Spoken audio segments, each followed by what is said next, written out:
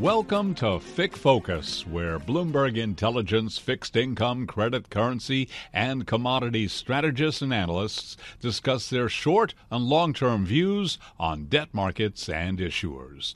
Now, here's the Bloomberg Intelligence FIC research team.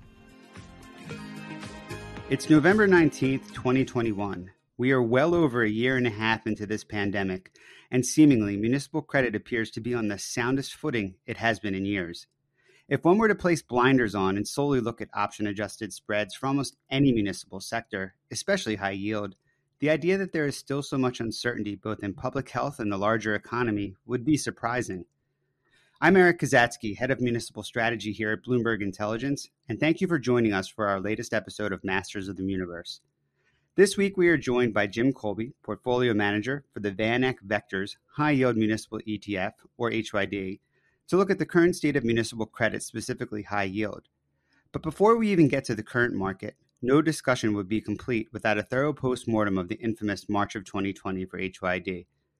For those of you who don't know Jim, he's been a member of the investment management team at VanEck since 2007 and has a deep history in both portfolio management, specifically high yield municipals. Jim, welcome to the show. Thanks, Eric. Thanks for having me. So, for those who are unfamiliar with VanEck and specifically HYD, maybe just give us like a 10,000 foot level view of the fund itself, active versus passive, AUM, just sort of the broad strokes to paint a picture. Eric, back in 2007, when a couple of different organizations were looking at different asset classes with which to employ the ETF model, VanEck came upon municipals as a target. And as I had discussions with the management team about the characteristics of the municipal market, it included both the discussion about investment grade as well as high yield as a complement, and a rounding out, as it were, to the the potential offering that the VanEck was considering to make. And in fact, that's exactly what we did. Our structure includes 3 investment grade portfolios and 2 high yield, HYD currently being the flagship offering for VanEck in the municipal space. Mm-hmm. What kind of size is the fund right now? Eric, currently we're at about 3.6 billion, 6.7 billion, 6.8 billion overall assets in our municipal suite. HYD, as you might imagine, launching just prior to the financial crisis in 08 and 09, got off to a slow start, as investors were both curious about how a high yield product was going to function in the municipal marketplace, as that had previously just been the domain of very sophisticated investors. Yeah. But once we get past that crisis time, we found footing and have added AUM to the portfolio in a fairly linear sense. Yeah, I mean, fund flows have been pretty tremendous if you think about, the volatility that we had last year. And specifically, high yield fund flows have been quite impressive, as a percentage of what the total market has sort of brought in over the last 18 months. But, I want to sort of go back in time before we talk about what's going on now, because I think it merits a discussion just because of the historic nature of what occurred. Now, obviously, it's historic because we're had a pandemic. We're still contending with a pandemic, but in the sense that the people who are critics of ETFs and they say that it can't handle volatility and market disruptions, you've certainly proven them wrong. And just sort of to give some context to those who are unfamiliar with sort of the mechanics of what happened in March of 2020, the NAV for your fund swung to a 27% discount. Now, to give that some context, those sort of volatile swings are really unheard of when it comes to ETFs, Jim. And we sort of got together with our ETF analyst and went through all the ETFs on Terminal and looked at all the NAVs over the last decade and a half. There was only one other time we could point to a swing that large. It was actually another VanEck fund. You guys have an Egypt fund. and there was a 27% premium in 2011. And at that time, their market was actually closed for a month. So, in a historic context, to have that sharp of a move for municipals, let alone high yield municipals, was really tremendous. I mean, talk us through sort of what the mindset was as that was unfolding, and how you were best able to sort of navigate those choppy waters. Well, let me see if I can put this as concisely as possible. Going into March of 2020, the fund itself had reached the 4 billion mark. And as this is a 40 Act fund relying on broad diversification, you can imagine that we held quite a collection of high yield bonds in the portfolio. In fact, the number was close to 2,000 in terms of the number of line items we had, which meant there were going to be some names in there that the average or even the investor who is familiar with municipal high yield would not be certain in terms of the understanding of the credit worthiness of that particular issuer. And coming into March, we were in a situation in a marketplace where demand continued to outstrip supply. We just did not have the variety and the volume of new issuance to more broadly build out the portfolio, which is essentially our mandate here. So we get to COVID, we get to the first couple of weeks of March, and everybody, not just in the municipal space, but everybody is sourcing liquidity. If not going to cash, going to cash equivalents, and that impacted HYD to the extreme, I might add. Why? Because the uncertainty about what COVID represented long term, the shutting down of our local and national and international economies left people very concerned about the near-term future. Yeah. So it made sense that we would see redemptions occur, and that process evolved into that discount situation that you just mentioned. I mean, obviously, like, you guys probably do some sort of stress test modeling for redemptions coming in, and you have an idea of what the most liquid of those securities are and what gets sold first. I mean, what sort of was going on within the halls of Van Eck when you hit redemption levels to the extent that they came in, and you're sort of trying to figure out where on the next rung of liquidity that you're going to sell? Is that something that has sort of framed newer policies going forward in case we have a disruption like that again?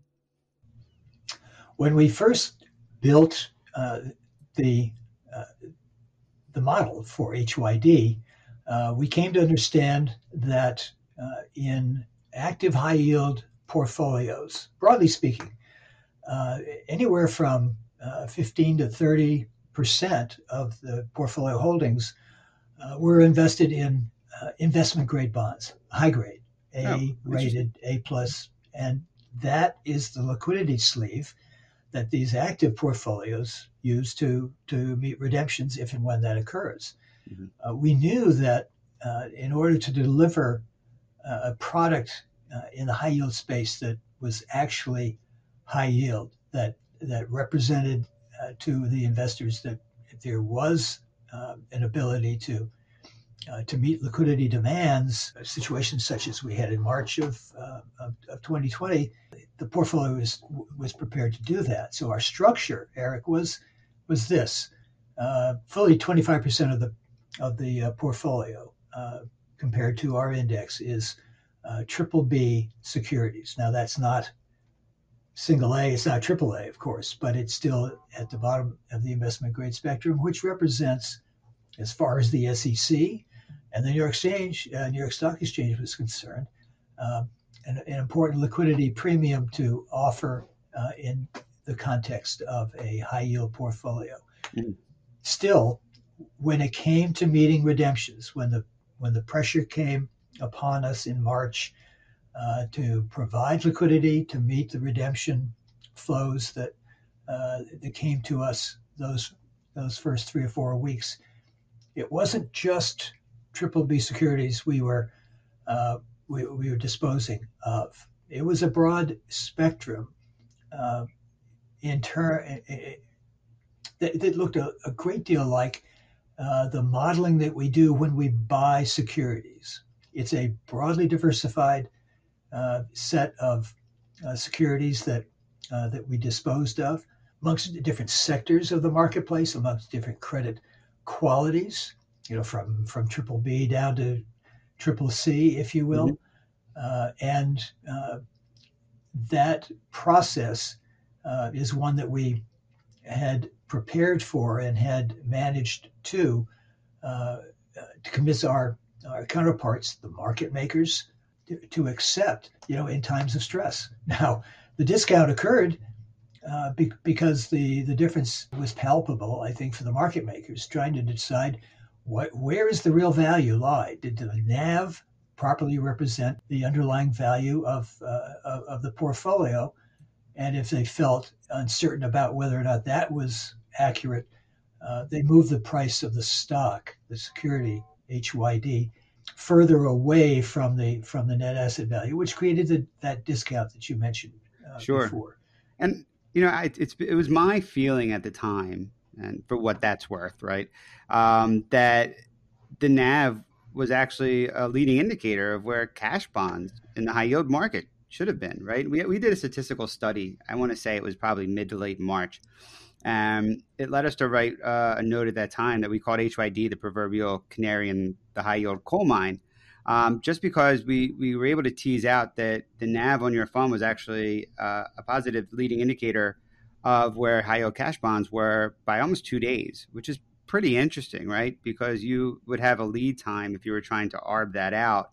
If you were, astute and paying attention at that time to what was going on between, the fund's NAV and the cash market. I mean, is that something that you guys are aware of and something that you're trying to minimize going forward, or will any sort of disruption just always sort of present an opportunity like that? We try to inform our clients.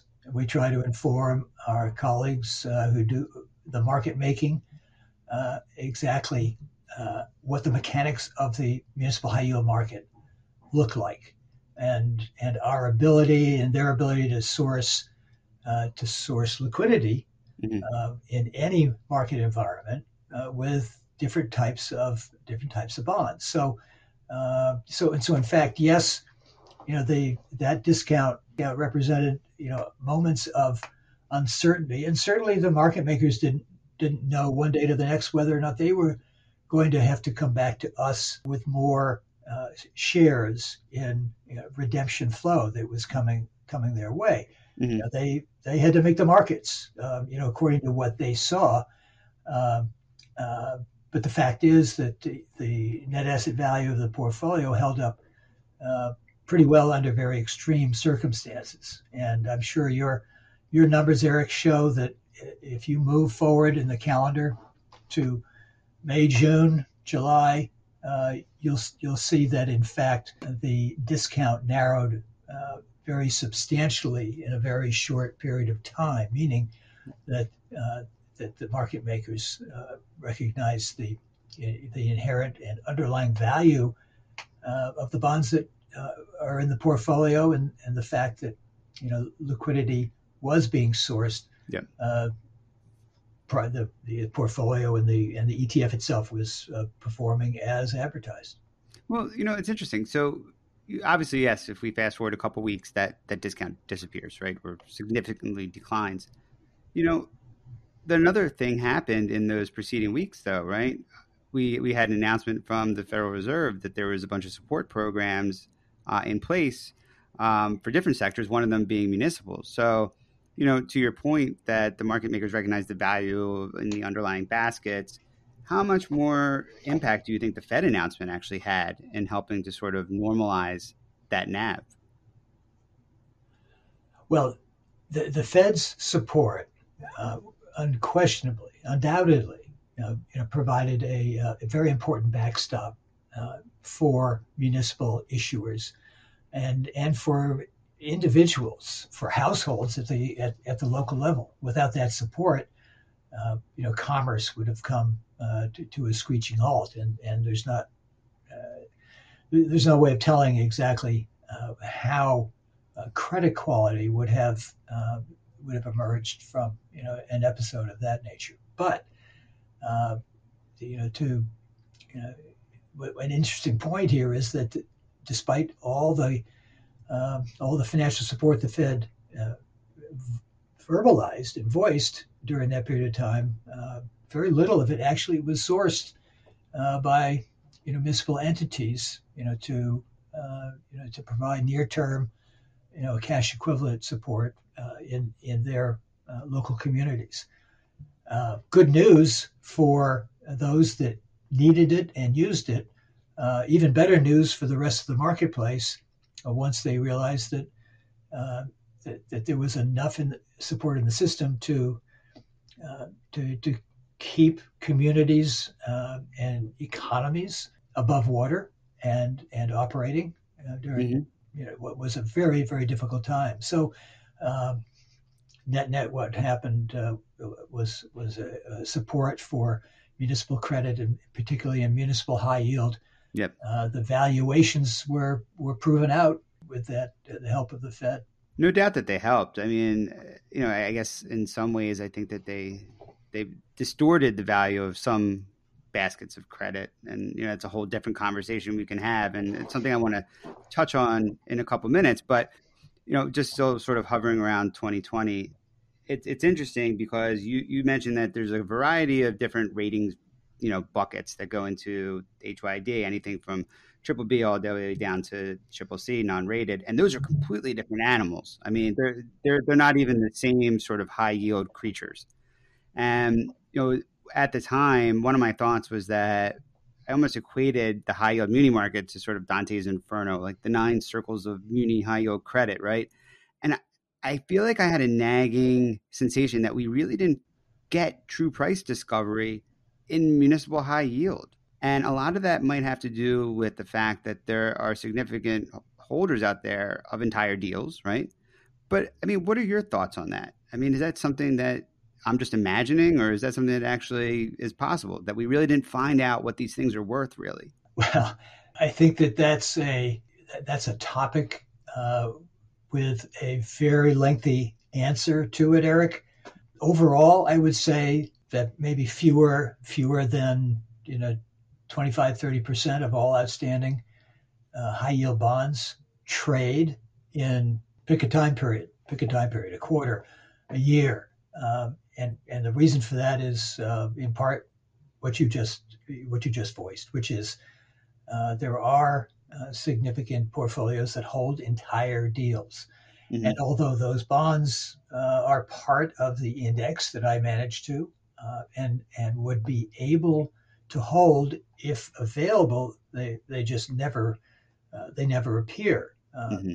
And it's hard to say exactly what their value is because there's no test to the marketplace, and that's that's part of the discussion about bringing a high yield ETF into the marketplace. Yep. For individuals who don't understand or know credit, for individuals who are not aware of the broader market, it was an important milestone for us to get the confidence of the SEC to bring this to market and say, here's a very diversified and it will be a very diversified portfolio where individuals that previously had no access to a product like this could feel some safety and comfort in pursuing municipal high yield, earning that additional income, over and above what's delivered in the investment grade universe, and knowing that this thing is going to be professionally managed, given voice to its success by not just the provider, which is VanEck. It's also the domain of the dealers in the marketplace that trade this particular stock. But if you're managing to an index of which there are a decent amount of components that are just not available for sale, how do you manage around that? I mean, it seems very confusing to me. The index, Eric, that we manage to, and full disclosure, Bloomberg is the index provider for HYD. The index itself is over 6,000 different securities, and as we are a regulated 40 Act fund, we have diversification requirements that we need to meet on a regular basis, which means if I'm holding 1,800 or 1,900 different securities, I am not putting all my eggs in one basket or 3 or 4 baskets. We may hold fairly significant positions in certain securities, but that is easily comparable to what the index suggests is appropriate. Yep. Trying to find bonds, in times when they are scarce is, part of the art of managing this portfolio, managing municipals in general. Yeah. Now, I'm going to take a guess here, and it's really not a guess because I actually know what your portfolio looks like. But you mentioned overweight, and I know that you guys have been overweight in the tobacco sector, right? So let's fast forward to now, right? And the market has sort of recovered and evolved and changed. So the market is finite, right? In that there's usually within like a certain tolerance band, X number of municipal bonds that are in the index. It doesn't really explode in growth, right? But we've had some changes recently, and there's been significant refundings in a good amount of the Golden State tobacco bonds. And now we've had some resolution on Puerto Rico. So the high yield universe is actually getting smaller, something that hasn't really happened in a while. How does that impact your strategy going forward? Eric, part of the process is that, as I've alluded to earlier, I manage this portfolio against the index that is provided by your organization, Bloomberg, and the index itself is organic. It adjusts to changes in the marketplace to the extent that tobacco securitization bonds as a sector is diminished from prior years, which in fact has happened. It's going to cause the other sectors to adjust in terms of their weights in order to deliver a complete composite, if you will, of municipal high yield. So in fact, transportation or education, housing, water and sewer securities, the weights in those sectors are going to change and adjust, and it's my responsibility to adjust with and recognize those changes to put the portfolio back on equilibrium footing. It's a challenge, of course, and we continue to hope for and look for new issues that will be additive, not only to the portfolio but to the index, so that we can continue to deliver the product. But that's really how we see and adjust to changes. Being a passive manager, I know that fundamental credit, isn't the main focus, right? It's almost secondary to just structure and sort of, technical management, to the index. But I do want to ask, right? Outperformance immunity since the beginning of the pandemic, really, it's been focused on duration and credit. Like those two different buckets of the index have had the best performance. So breaking out your crystal ball and just getting your expertise here for a second, can you give us some insights into your thinking for municipal credit into next year? Apart from senior living facilities, which fall under the broader headline of healthcare, I think that the credit quality in the municipal space will continue to be solid, if not show improvements in specific areas. Look, starting with the Fed support, the CARES Act, and the recent legislation passed signed into law by President Biden, is going to provide untold billions of dollars to flow into different communities uh, for infrastructure products, and that will in itself be a boon and a boost uh, to the marketplace. Having those federal dollars in hand uh, will make it possible for communities to, to rebuild where necessary, existing structures or new facilities. I Yep. do think that is a solid backdrop uh, that will continue to provide support to the municipal universe in general, municipal high yield overall.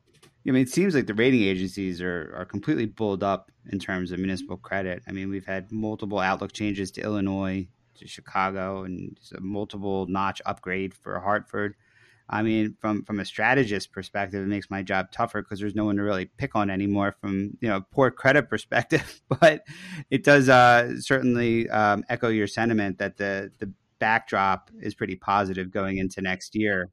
You mentioned the billions flowing into communities. Just real quick, what are your thoughts that the key provisions for munis were left out of any sort of bill that's flowing through government right now? Well, I think that right now, if we had all the legislation on the table and signed, it would appear that we're not going to get relief in terms of the advanced refunding provisions that in past years had provided for 25 or 30% of the overall volume in the municipal marketplace, let alone to provide relief to issuers. Municipalities who've issued debt have, because of the level of interest rates and timing, have opportunities to refinance at significantly lower cost burdens. That is perhaps the one provision that I feel would be extremely beneficial to our marketplace. We're looking at the next year or two, Eric, diminished supply